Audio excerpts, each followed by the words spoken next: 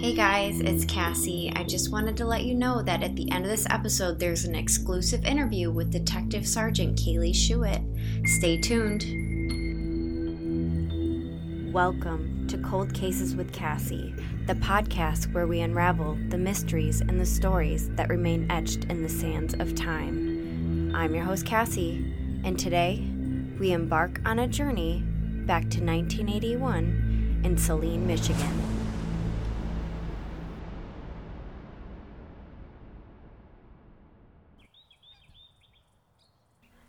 On the chilly fall morning of October 24th, 1981, two hunters headed their way to their usual hunting spot in Saline, Michigan.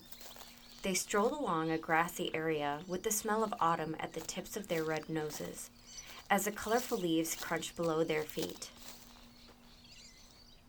Their peaceful morning soon turned somber. As they trailed along, something caught their attention.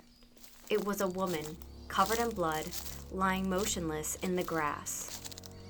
It was apparent as they grew closer that their fears were confirmed. The woman had succumbed to her injuries. Not even a glimmer of hope was granted due to the state of her decomposing body. The hunters frantically ran to the nearest phone and immediately dialed the Saline Police Department, setting in motion a heavy investigation. The tension in the air was apparent as the police cautiously approached the scene. There, in the cold, wet grass, lied the body of 29-year-old Mary Alice Hedgelin Ellicott, beaten, stabbed, and left to rot in a field. A brutal and tragic ending to a vibrant young woman's life. Mary graced this world on April 8th of 1952. She was the second of four children of Alice and Richard Hedgelin. Mary, being the only daughter, developed a resilience thanks to her brothers Michael, Patrick, and Timothy. Mary was blessed with striking dark brown hair and beautiful brown eyes, which contrasted nicely with her porcelain skin. She was considered very petite in stature, her height only about 5 feet. Although she was small, she was tough. Yet many people who knew her said Mary would never even hurt a fly. But among those that knew Mary well, her honesty stood out as her most remarkable trait. Alongside this was her unique way of connecting with children, painting a beautiful, warm picture of a woman who lost her life far too soon. The Hedgelins were born in Ohio, but soon after moved to grow up in Detroit, Michigan. Detroit, the automobile capital of the world, and in the 60s it was known for its unique Motown music. In her younger years, Mary was an active member in both the Brownies and the Girl Scouts, giving Mary a sense of community and adventure. As she grew, she was eventually sent to an all-girls Catholic school in Detroit called Regina High School. Mary and her brothers all grew up attending Catholic school. And around this time, in 1967, Mary's parents decided to get a divorce despite the possible scrutiny by their Catholic faith. Mary, feeling fed up with the authority of the nuns, made the decision to transfer to a public school in Detroit called Denby High School. Much like many of the kids in the 60s and 70s, Mary would gather with friends and get high off of marijuana and potentially other drugs that were always available during that time. Mary eventually went on and graduated from Denby High School in 1970. She never decided to go to college after school, although her family thought she was very intelligent and extremely capable, but maybe was lacking in self-confidence or maybe hadn't found a passion she wanted to pursue. In the mid to late 1970s, Mary got involved with a guy named Brian Ellicott. The information surrounding Brian is also limited, but what we do know is that he was 3 years older than Mary. We also know that much like her father and brothers, Brian too served in the U.S. Army. It was not surprising to me that Mary had found herself with someone who served for our country, considering she grew up in a very proud military family. At some point, Mary and Brian got married, but it seems like not long after they split. I wish I knew more about Brian and Mary's relationship, but what I do know is that it was believed that Brian was abusive towards Mary. This is what led to their divorce, which was finalized in June of 1981. The finalization happened when Mary didn't respond to the divorce petition. It is unknown on how or why this happened, but I'm assuming that Mary wanted out of the marriage. It could have been lack of trying on Brian's part, or maybe Mary was intentionally avoiding being found by Brian. I think Brian and Mary were split before their actual divorce because the research shows she moved in 1979 to Chelsea, Michigan to live with her mother and her mother's new husband and his children. This was a short-term living situation until Mary ended up meeting another boyfriend soon after and moved in with him in the fall of 1980. This man was allegedly thoroughly interviewed and had a strong alibi at the time. The relationship ended, and Mary then moved out to her own apartment in Saline in the spring of 1981. Saline got its name from its salt harvesting done by the Native Americans and French settlers dating all the way back to the 18th century. The local river was nicknamed Saline or Salty. Nestled amongst the plentiful farmland in Saline was a small-town bar called the Polar Bear Bar. Although it's now renamed the Thompson Bar and Grill, it is still the same but renovated structure as it stood back in 1981. This is where Mary decided to apply to be a bartender. Without much deliberation, she was hired. It wasn't long after her initial employment that she struck up a casual relationship with one of the owners of the bar named Fred. After the once amicable relationship turned violent, Mary and Fred broke up, leaving Mary no choice but to leave her position at the Polar Bear Bar. Maybe only a week after their breakup, Mary revisited the Polar Bear Bar on October 11th. It is unknown why Mary may have visited the bar that day, but I think it's possible she could have been picking up a paycheck or visiting with her old coworkers. She was last seen leaving around 6 or 7 p.m. on that day. Little did they know that was the last time Mary was seen alive. Mary was reported missing by a friend 3 days later on October 14th. Her car remained parked in the same spot at the Polar Bear Bar where it had now been parked for days, adding an eerie mystery to her sudden disappearance.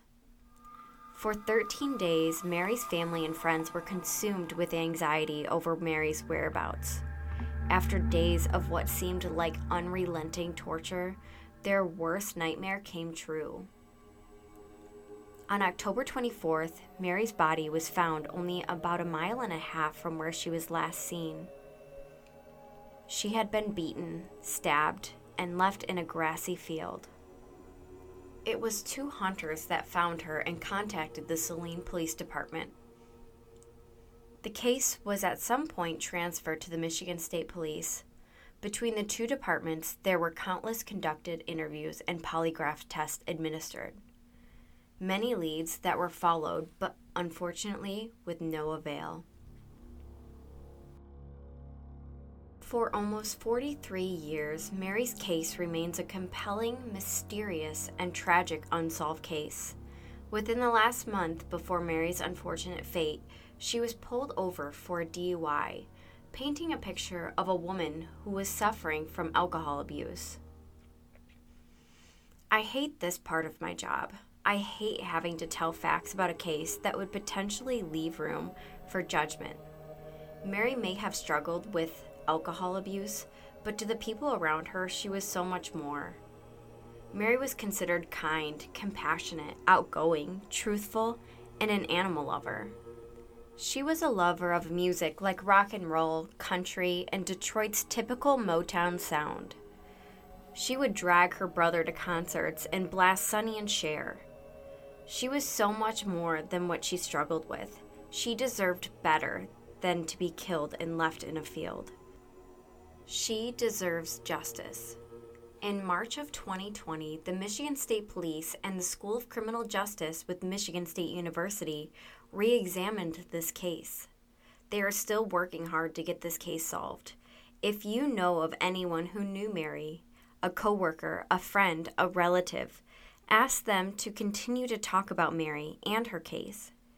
If you or anyone you know have any information regarding Mary Alice Hedgelin Ellicott's murder, please contact the Michigan State Police at 517-522-4440. Even if you think it's just a rumor, or if you think they already know, it doesn't hurt to reach out anyways. Hey guys, it's Cassie, and I'm here with Detective Sergeant Kailee Schuett. All right, so you can go ahead and start off by saying your name, your title. Okay, yeah, my name is Kailee Schuett. I'm a Detective Sergeant with the Michigan State Police, and I work in our 1st District Special Investigation Section. Awesome. How long have you been in law enforcement? I'm coming up on 8 years now. Wow, that's awesome. So what led you to this point in your career? Yeah, so I started my career at the Brighton Post. I was a trooper there for several years, and then a few years ago I got promoted to a detective sergeant, and with that role, some of us take on cold cases. So I recently took on a cold case, and here we are.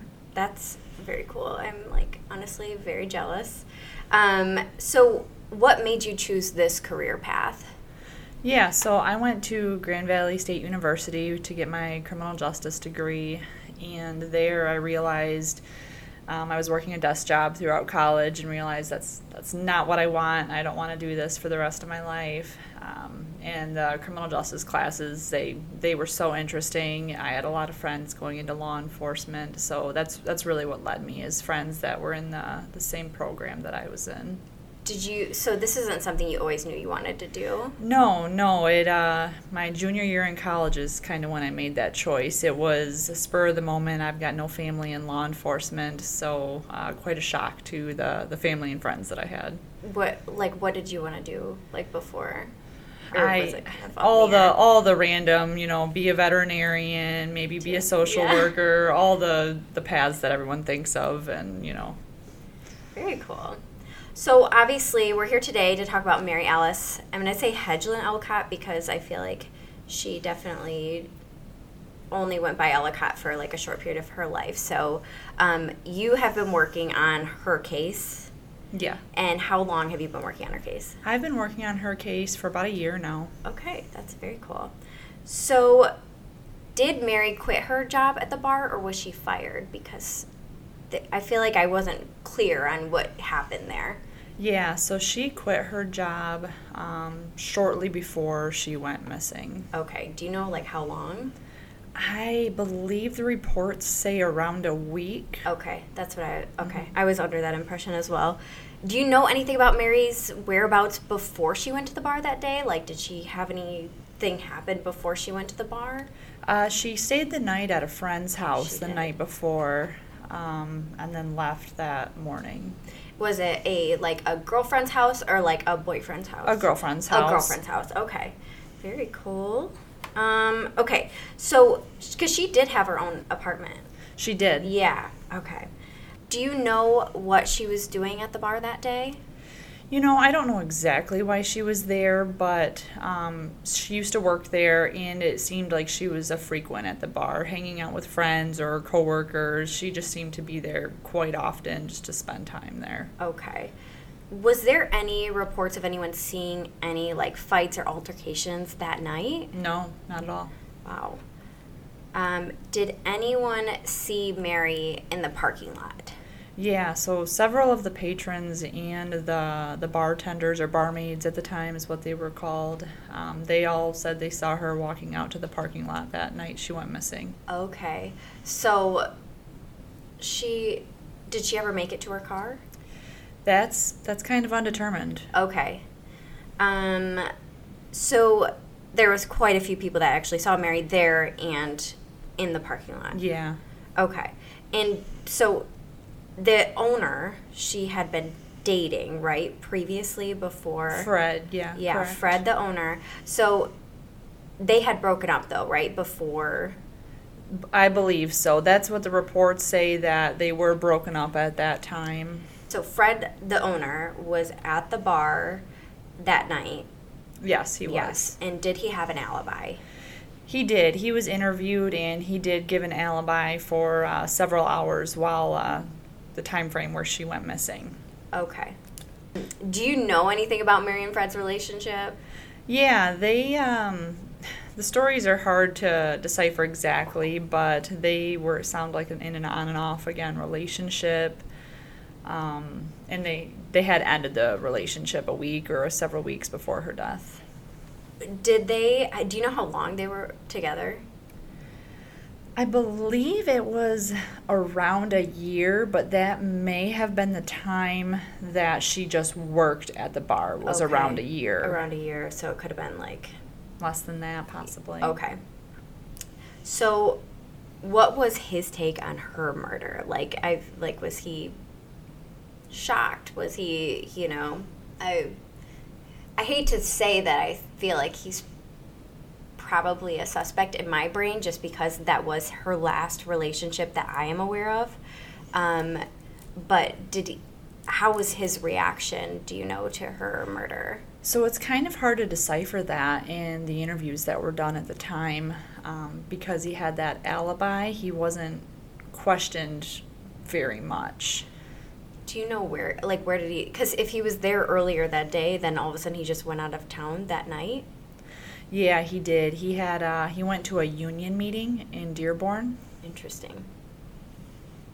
Suspicious. Okay, so who reported her missing and why? So this was a guy she had recently met and started dating about a week prior. He's the one that reported her missing. He hadn't seen her in a few days. Okay. So she was seeing this new guy, and he reported her missing. Interesting. I didn't know about him. So in the days that Mary was missing, was there any investigation done, and if so, what? Yeah, there was a lot, which is very rare, actually, for a missing adult woman. Yeah. The Saline Police Department really did a great job. There was helicopter searches. There were search parties. People were looking for her. Okay. I'm like, yeah, because I feel like typically if you're an adult and you go missing, especially back then, they'd be like, she's an adult. She can be wherever she wants. But her car was still in the parking lot that night, right? In the same spot she had parked. Yes, it was. Interesting. When she was found, was there a lot of tips that came in that you know of? There was. It was a small town. If you know anything about Saline, it's a small town. The bar was where all the locals went. Everybody heard something, saw something. Many of the patrons were questioned, so there were a lot of tips to follow up on and various suspects that were brought up throughout the years of the investigation. Interesting. How many, this is a weird question, how many evidence items do you have or were sent in or both? We have probably, I would say, over 80, maybe close to 90 evidence items for this case. Wow. And so many of them have gone to our lab for testing, and so many of them have gone multiple times. I have 10 to 15 items there right now. That's crazy. So was there a lot collected at the actual scene? Yeah, so even though it was the 80s, they still did a really good job of taking photos, taking items that were found around her body. Yeah. Was she found fully clothed? All of her clothes were on, but they were distorted and moved around. Okay. Was there any evidence of sexual assault? So that's something that a case like this, you always assume or you always have to prove or disprove with it being a woman and, murdered the way that she was. We haven't been able to prove or disprove that at this point. Interesting. Was she... I think I saw that she was stabbed, but was there any other injuries? Was she beaten and stabbed? Was there anything else that happened? There was quite a bit of trauma to her body, and yeah, she was stabbed quite a few times. Is that what was, like, her cause of death, was the stabbing? Do you know? I believe the cause of death was from the stabbing, but I can't remember exactly, what the death certificate would say. Okay, no problem. Was there anything else remarkable about the crime scene that you're allowed to share? Yeah, I mean, it was a mile or less from the bar that she was last seen, so that's something that's really interesting to investigators. How did she get there and those kind of things. I was kind of wondering about that. Do you think that she, had to, run away? Do you think she was, forced there? I'm sure there's not... I don't know. What's your, opinion on that? What do you think? Kind of the same as you. I have all these theories on that, too, because it being a mile away in October, she could have walked, she could have ran. Hitchhiking was a big thing in the 80s. Right. That's why we have so many cold cases today, because of hitchhiking, Totally. Unfortunately. And she could have gotten in somebody else's vehicle. There's so many unknowns. Yeah, I didn't even think about that. Because in my brain, it was just, did she, was she attacked right in the parking lot there? Or, I didn't even think of the possibility that she could have gotten a ride from someone or hitchhiked. Yeah, wow. That kind of gives me a whole new perspective on the case. So, since she was only found a mile and a half, right? A mile and a half from where her car was. Did they do searching around the area, around that area specifically? Yeah, there was quite a large perimeter search to look for, any items or weapons or anything that could help bring light to what happened to her. And they didn't find her until, because it was, 2 hunters that stumbled upon her, right? That's correct, yeah. Okay. Do you feel like she was killed in that location, or do you think she was dumped there? That's hard to tell. The positioning of how her body was and the things found there at the scene, it's really hard to determine, if she was moved or if that's where she was killed. Okay. Who was her biggest advocate in her case? Who consistently followed up to try to find, what happened to her? There was a lot of people. Her family was a big presence at the time, and with it being such a small-town community, homicide wasn't prevalent in Saline. It's not prevalent in Saline, so the community was concerned, and they all advocated. They all wanted to find Mary and find out what happened to her. That's good to know, because I feel like when I'm looking back and trying to see, everything that happened to Mary, I really just I was hoping to find somebody that was, really just still hoping for her case to be solved, but I didn't really find anything, nothing on Facebook. In a previous case, Kimberly Lewisell's case, they had, a Facebook page, Justice for Kimberly. I was hoping to find something along those lines for Mary, just to keep it in today's, world. So I feel like we kind of went over this. She was kind of dating a new guy. Yeah. Interesting. But he was the one that ended up reporting her missing? Yeah. Okay, so it wasn't just it wasn't her girlfriend that she had stayed at the night before. It was actually a guy that was seeing her. I felt like I heard something, were they supposed to go somewhere? The boyfriend and Mary? Or, because I didn't really realize that they were dating up until... I believe they had some travel plans coming up. Yeah. And that sparked why he ended up reporting her. Yeah. Because it was unlike her to leave for several days. Yeah. But yeah, you're correct. There was some kind of travel plans coming up. Okay. So what do you think happened when she was killed? What's your opinion, maybe? It's so hard to tell because we've had so many different suspects in this case, and with each suspect brings a completely different theory. Totally. You can say, was it the random person that came from out of town or that she didn't know that grabbed her, kind of that stranger predator type situation, or was it somebody that she knew? Yeah. Someone that she was dating or had dated, or just another patron at the bar. So really, every suspect that we've looked into brings a completely different theory to mind. Yeah.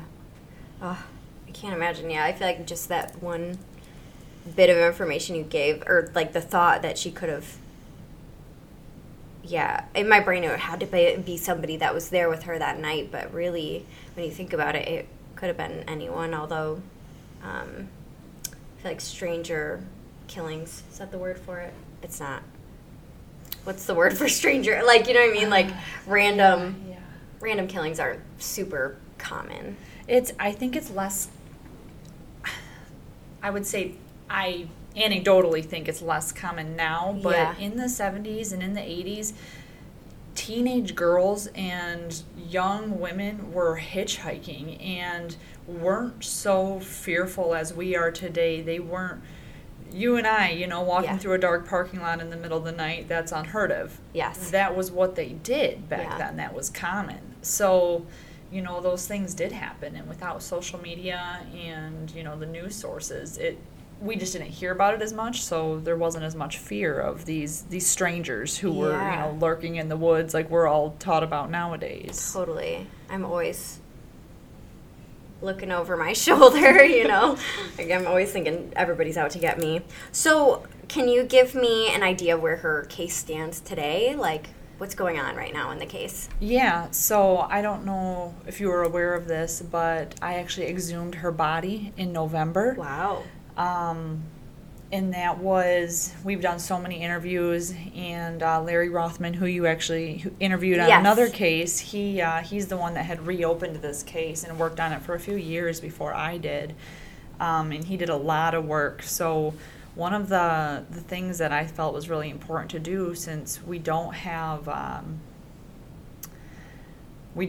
great DNA for this case, one of the things that I thought was important was to exhume her body and see if we could find that. So I did that in November with the help of a lot of people. In the same Saline Police Department detectives and officers that worked on this case back in the 80s, they actually came and helped out with the exhumation as well. They're still very involved.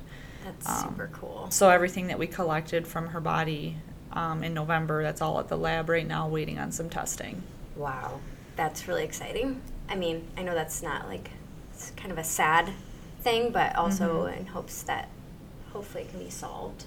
I did have another question, but now I'm blanking. That's exactly my question, actually. I forgot to add that because Brian Ellicott, Mary's ex-husband, was he ever questioned? I'm kind of drawing a blank on that right now. I don't think he was interviewed, because I can't think of any interviews that I've read or listened to in the last year involving him. Yeah. I talked to Karen Holt, and she mentioned Brian, and I honestly didn't even make the connection that they were married, because there's nothing about Brian in the media. And their divorce was finalized in June of 1981, so literally 4 months before Mary went missing. So I was kind of shocked that, I didn't really hear much about him. I feel like as much as he's now passed, but I feel like that would have been a pretty important interview probably to do. I mean, maybe not in the grand scheme of things, but I don't know. Yeah, what's your thought on that? Yeah, so that's the thing with cold cases that's hard, is looking back and saying, oh, these detectives should have done this or should have done this, because they had to work with the information that they had at that time, and it's very possible that they weren't aware of Brian, or somebody said he's not in the picture, or maybe he gave an alibi and it wasn't even, an interview wasn't needed at that time. So that's what's hard with these cases, is they're worked on so tirelessly, and then we get new technology and updates in how our lab works, and surveillance cameras and cell phones. So it's hard to say, yep, they should have done this, because I still have cases today that I initiate, and I think, oh, I should have done that a few months later. Hindsight is definitely 20/20, unfortunately. Do I have any other questions? Do you have any questions for me? No, I don't think so. Do you have anything else that you feel like you need to add? Or just before I end it, just in case? I would add, I think it's really important what you're doing, talking about these cold cases on a podcast. It brings light to the importance of getting these solved. Yeah. And it really helps family members who Maybe they know about this case, or maybe it's a different case and they're listening to your podcast to help get some insight on, what they're going through. So I think it's really great that you're doing this for the families and the victims. That's exactly, honestly, why I wanted to do it, because I do think, and what's more important to me, and even just the case in general, is just getting more information about the victim. Just because I feel like a lot of it is focused on the crime itself, but I feel like I was diving so deep to try to find more about Mary herself. Like what was her favorite color? What did she like to do? What did she do as a hobby? I tried really hard to find as much as I could on her, and I recorded the episode, and it was like 12 minutes. So yeah. I'm going to add this to the end of the episode just to add more content into it, but I hope I can generate something positive to come from this. Yeah. For sure. Well, thank you so much. I really, really appreciate you agreeing to talk with me, and I think that's it. All right. Well, thank you. Thank you. I felt so grateful to interview Detective Sergeant Kailee Schuett. She was amazing and so kind, and I loved every part of our interview. Thank you guys so much for listening. But now it's time for our shelter shout out. This is where we bring a little light to the end of each episode, where we shout out a shelter pet in need of adoption. All right, this is coming from the Livingston County Animal Shelter, and this week they chose Minnie. Min, she's tiny, but she's mighty gentle. Minnie's favorite part of the day is spending time with her humans. Whether that be walking, playing, snuggling, sitting in your lap, being with you in the car, following you to the restroom, she's got your back. Her kisses are gentle, her play is friendly. She walks like a dream, paying close attention to other animals that are out and about.